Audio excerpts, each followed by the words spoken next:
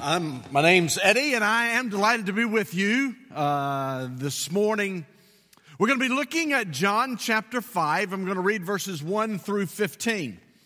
For I say that I have been, along with my wife, worshiping here for the last 6 months, and I've also gone all around Greenville and Anderson to hear different preachers, and while it is never good to play the comparison game, I personally think you have the best preacher that I've heard since I have been traveling around. One other note, my wife and I are also the grandparents of Sophie Spencer, who also is a part of the children's ministry here.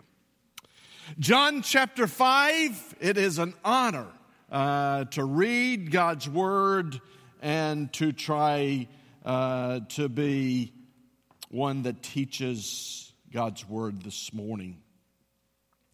John chapter 5, beginning at verse 1. Sometime later, Jesus went up to Jerusalem for a feast of the Jews.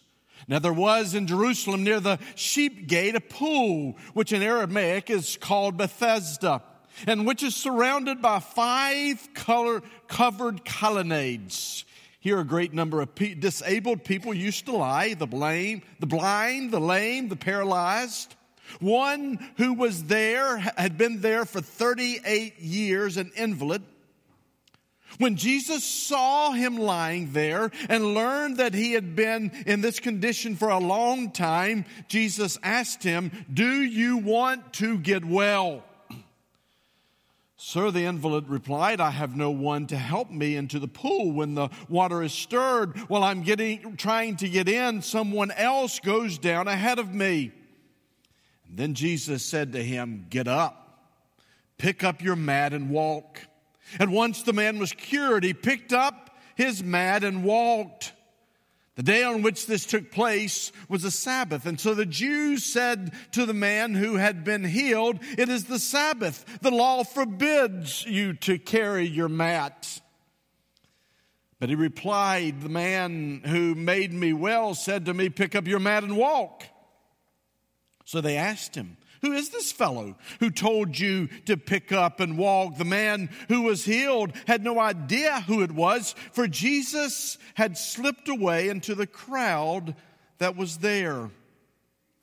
Later, Jesus found the man at the temple and said to him, "See, you are well again. Stop sinning, or something worse may happen to you." The man went away, told the Jews that it was Jesus who had made him well. Blessed be the reading of God's Word. Now this morning I want to try to get at this passage that will contain a lot more than I will share, especially the rest of John chapter 5. But I want to kind of get at the passage by asking 3 questions. Now, asking questions, facing personal doubt, confronting intellectual, cultural objections to the Christian faith is part and parcel of growing a reasonable faith. Especially being a witness in this culture. So asking questions about God and the Bible is important, but today we're not going to look at a question that we ask God. We're going to look at a question that God in the flesh asked us. It's right there in verse 6. Do you want to be whole? Do you want to be well? Now, the context of this passage is Jesus has just come to Jerusalem early on in his ministry.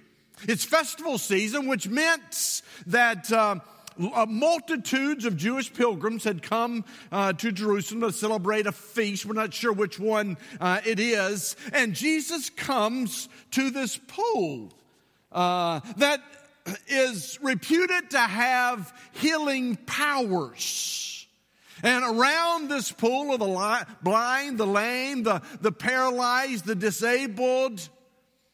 And there's this one man who has come to this pool. Now, we don't learn a lot about the pool in our passage. If you'll notice in your Bibles, you have John 5, 1 through 3, and then you have John 5, verse 5. What's up? What about verse 4? Does John not believe in verse 4s? Well, if you look underneath or in the smaller print of the Bible, which I'm not even sure I can read, we have verse 4 that is not in the most reliable manuscripts that translators use, but it gives some kind of cultural context to some of the superstitious beliefs about this pool. It says, verse 4, from time to time an angel of the Lord would come down and stir the waters. The first one into the pool, after each such disturbance, would be cured of whatever disease he had. And so here you have a man who has come to this pool in hopes of healing. And Jesus, the passage said, sees this man. He sees this man. He sees his infirmity. He sees the isolation and loneliness that comes with disability. In this culture, the disabled, the blind, the lame, the paralyzed were shunned from social and religious community. Intentionally shunned and ostracized. And Jesus sees this man. He sees the infirmity. He sees the disability. He sees the loneliness. You can hear in his response to Jesus a spirit of bitterness, of blame shifting. It appears that this man has become a victim. His illness has become his identity. And Jesus, seeing this man, asked him this question. Do you want to get well? Now, does that strike you as odd that Jesus would ask him that question? What do you mean, do I want to get well? What do you think I'm doing here? That's why I've come to this pool, hoping that I'm going to magically get well if I could ever get into this pool. And the question seems superfluous at best, almost cruel at worst. But remember who Jesus is. He is a man with perfect love and perfect insight. And I would suggest to you that Jesus he's probing, he is examining this man's desires. Do you want to get well? What do you want? What is it that you want? And I would suggest that there is a corollary to this question. Do you want to get well? And that is, what do you think it is that's going to bring you wellness? The Greek word well in verse 6 can also be translated as restored or healed or whole.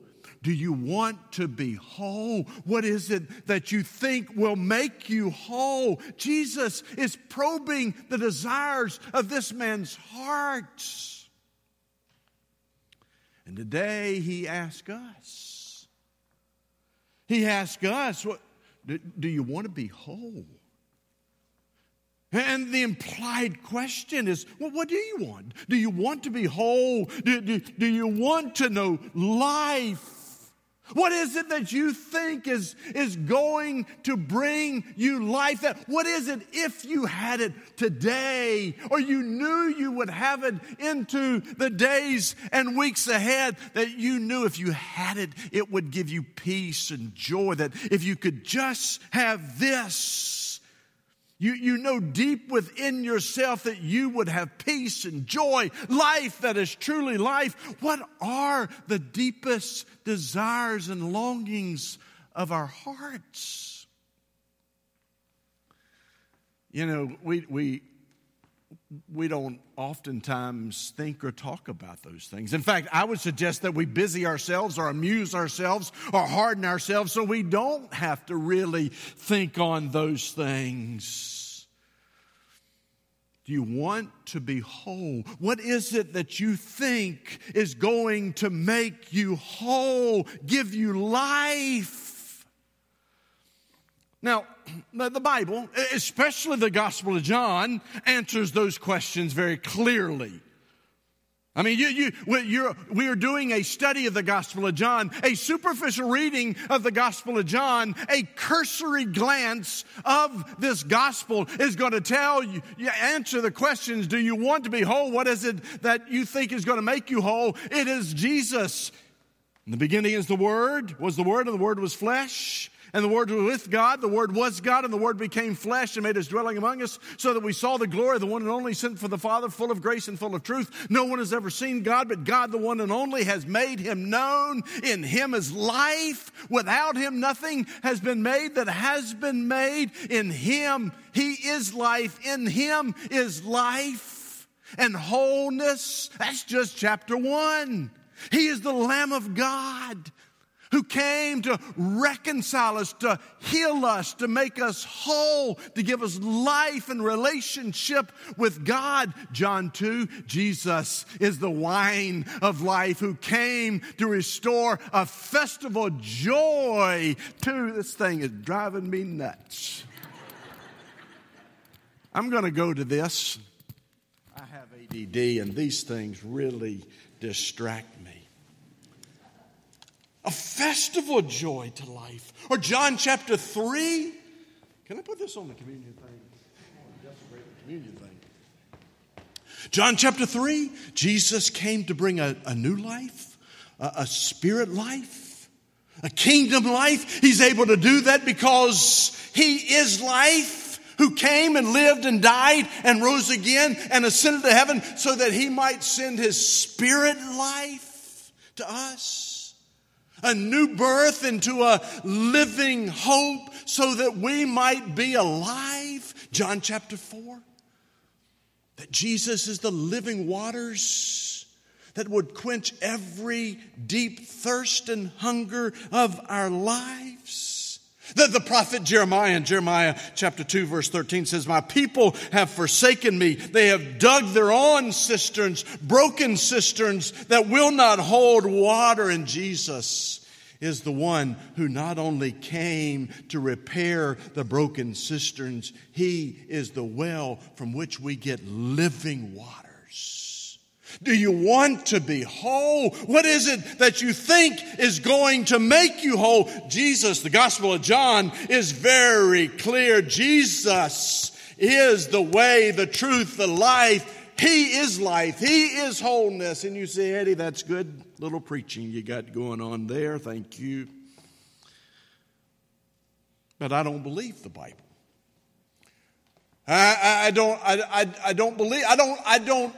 I do not ascribe to the basic presuppositions the Bible has regarding human nature and human needs and human wants and human desires. But Jesus' question and its corollary is still there. Do you want to be well?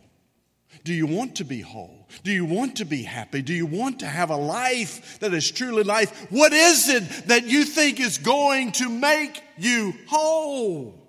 Give you life? I love what Jim Carrey says, the comedian and actor. He says, I think everybody ought to be rich and famous and do everything that they could ever dream of so that they would find that that's not the answer. See, how does our culture respond? What do you want? You want to be whole? You want to be happy? What is it that you think is going to bring this kind of happiness and wholeness and life?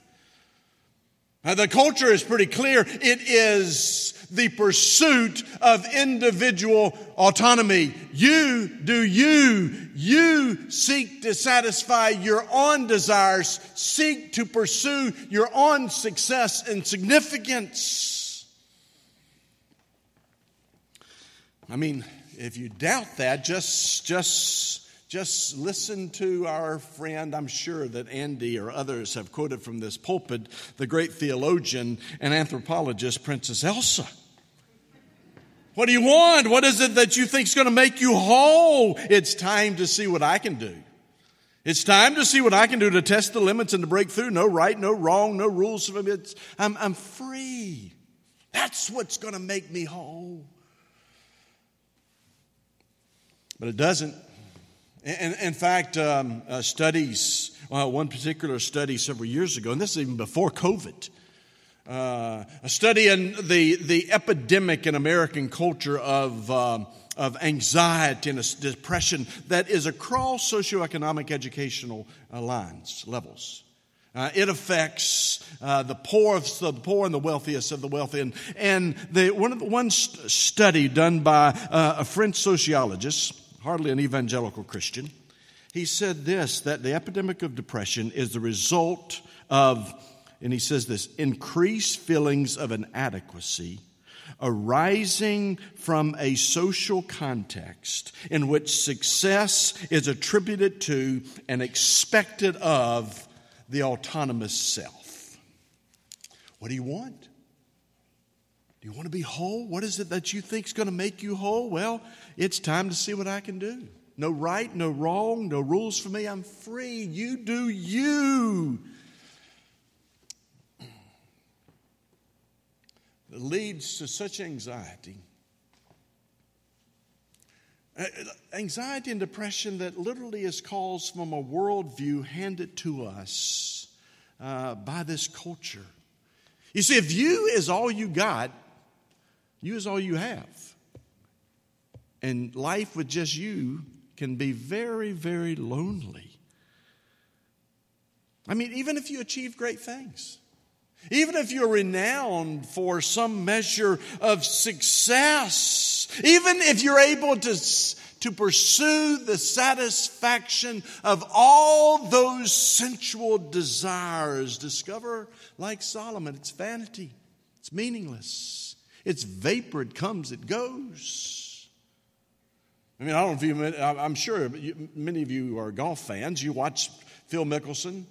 We who are old will start cheering for any old person there is. I've never been a fan of Phil Mickelson until he's 50 and he's playing in the PGA Championship. He wins the PGA Championship at age 50, and the critics come out this week. He didn't make the cut. It's the nature of the successes and the satisfactions of this world. You see, apart from God, life apart from God, even the greatest life, even the most successful life, even the one who is able to satisfy all of the desires of the human heart apart from God, there's a void that casts a shadow over everything. As Blaise Pascal says, God has created us with a God-shaped vacuum that only He can fill.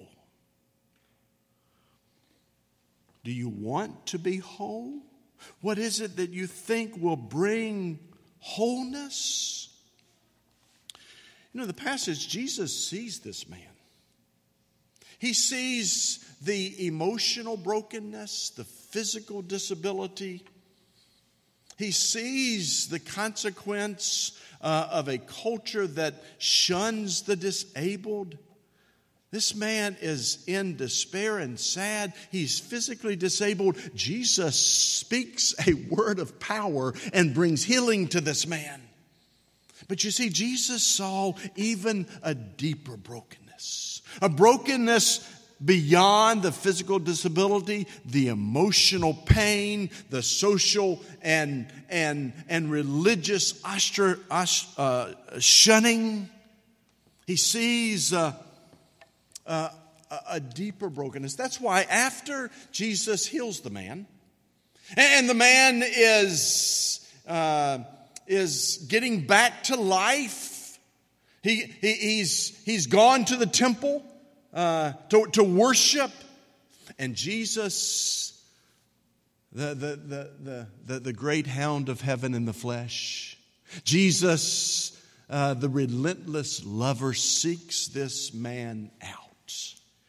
And listen to what he says in verse 14. Later, Jesus found him at the temple. By the way, Jesus is the pursuer. This man, he's so spiritually, emotionally dull, he gets healed. He didn't even know who healed him. I mean, that's kind of sad.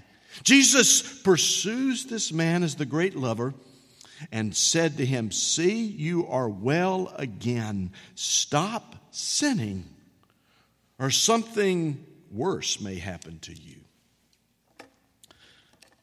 Now, that's kind of one of the hard words of Jesus. Well, what is Jesus talking about there? Well, what he's not teaching is that our individual sins or our personal suffering and sickness is directly related in proportion to our sins. In fact, we know Jesus is not teaching that, because a couple of chapters later, he and his disciples see a blind man, and the disciples said, is this man because of his sin or because of his parents' sin? John chapter 9, 1 through 3. And Jesus says, no, neither. It is so that the glory of God may be displayed in his life. Jesus is not teaching that our sickness, our suffering, is directly related to the proportion of our sin and our disobedience. And I would just say, if it was, think about if it was.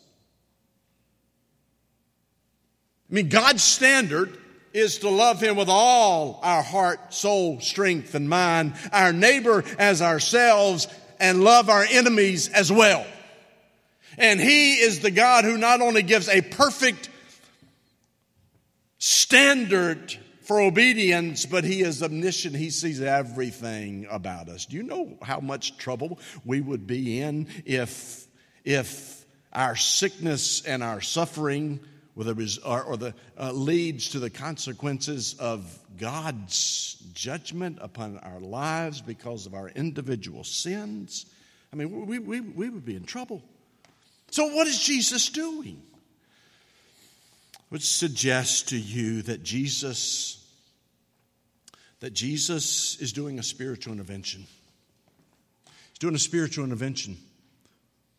He sees that there is a brokenness in this man beyond his emotional and physical brokenness. He has a sickness called sin and idolatry that leads to death. This man needs more than just physical healing. He needs the healing touch of Christ. He needs the one who came and lived and died and rose again so that people might be whole, spiritually whole. He is teaching in this passage, I suggest, that apart from Christ, there is no wholeness, healing, peace, joy, life that is truly life. And his message is not just with this man. If you look at the passage, there are two groups of people in this passage. You have the one group, the lame, the paralyzed, the blind. The man represented that group. They were unhealthy, they were sick, they were ostracized. They did not have access to community and economic growth and the temple. And then you had the second group, the leaders, the religious leaders, the Pharisees, the experts in the law. They were healthy. They were at the center of the social and religious life of the Jewish community. They were the orthodox. They not only believed the Bible, the whole Bible, and nothing but the Bible, but they knew it inside and out. And yet, what does this passage tell us about them? When they saw a man who had been miraculously healed after 38 years of paralysis and social religious shunning, all they could see was a man who had broken one of the rabbinical, extra-biblical do's and don'ts regarding the Sabbath that said, one of them says you couldn't carry your mat on the Sabbath. Which groups are more sick?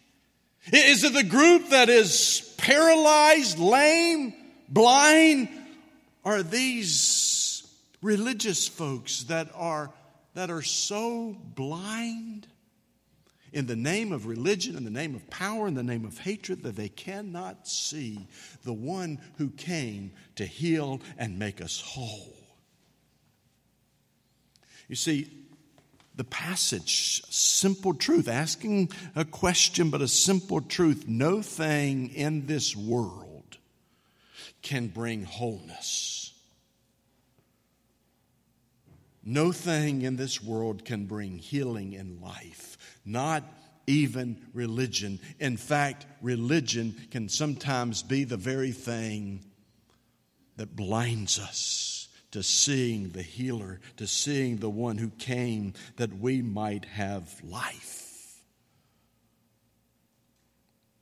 Yes, it is the pursuit of autonomy that keeps us from our healing, from wholeness, that sets our life apart from God, and we'll do our own thing.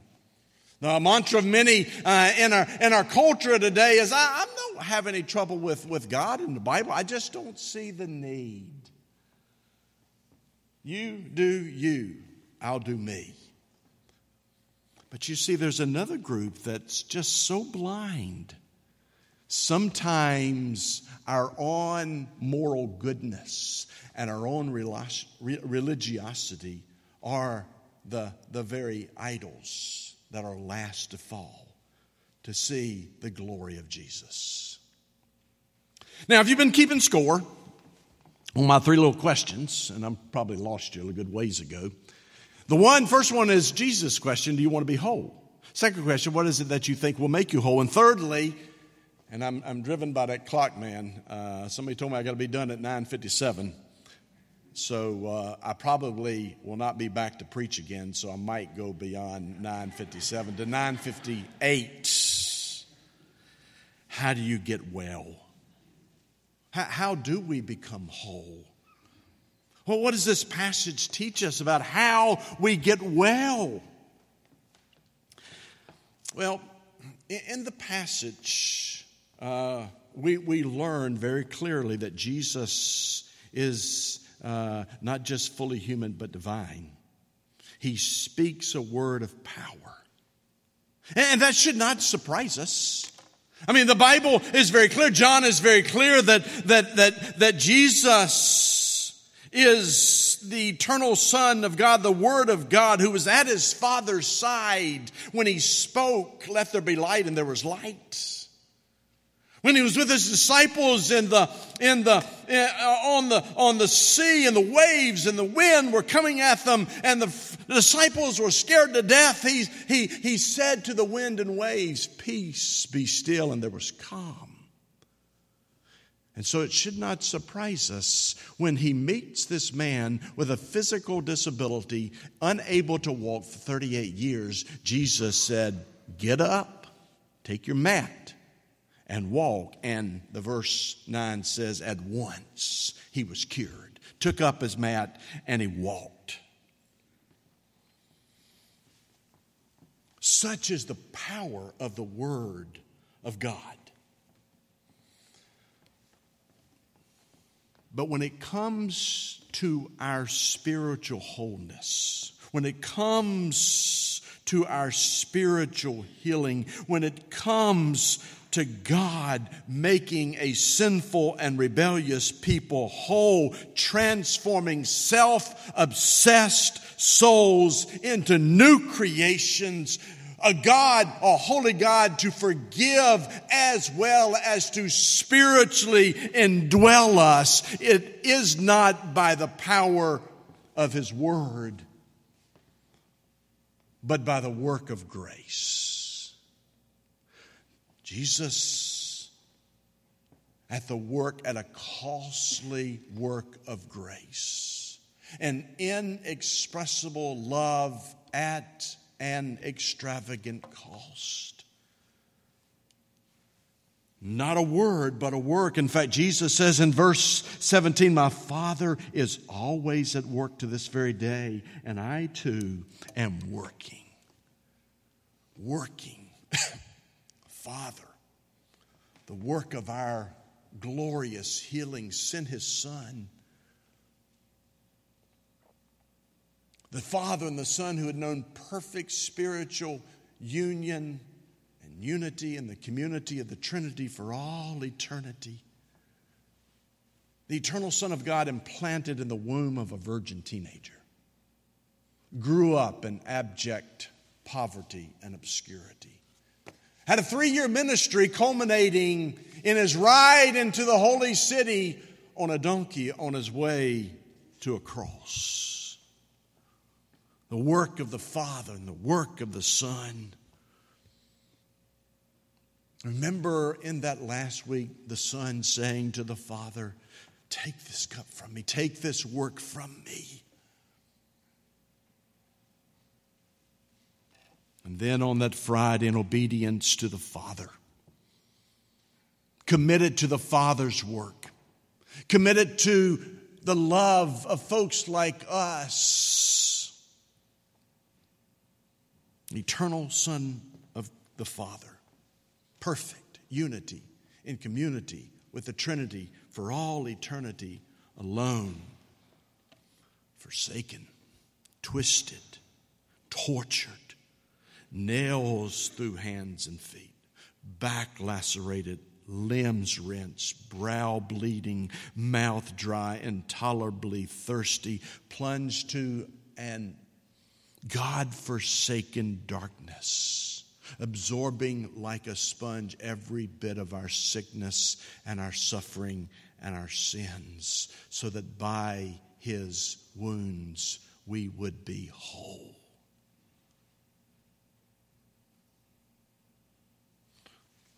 Do you want to be whole?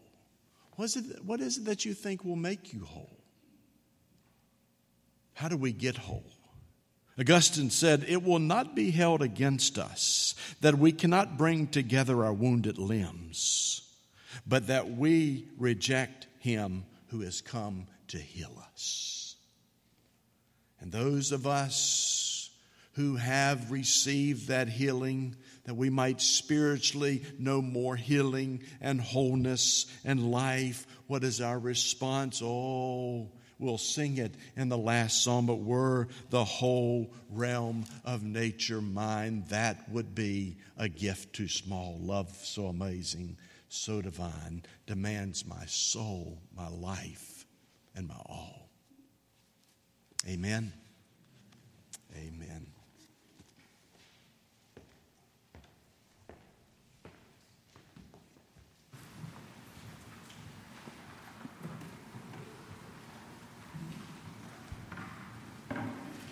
Would you stand with us?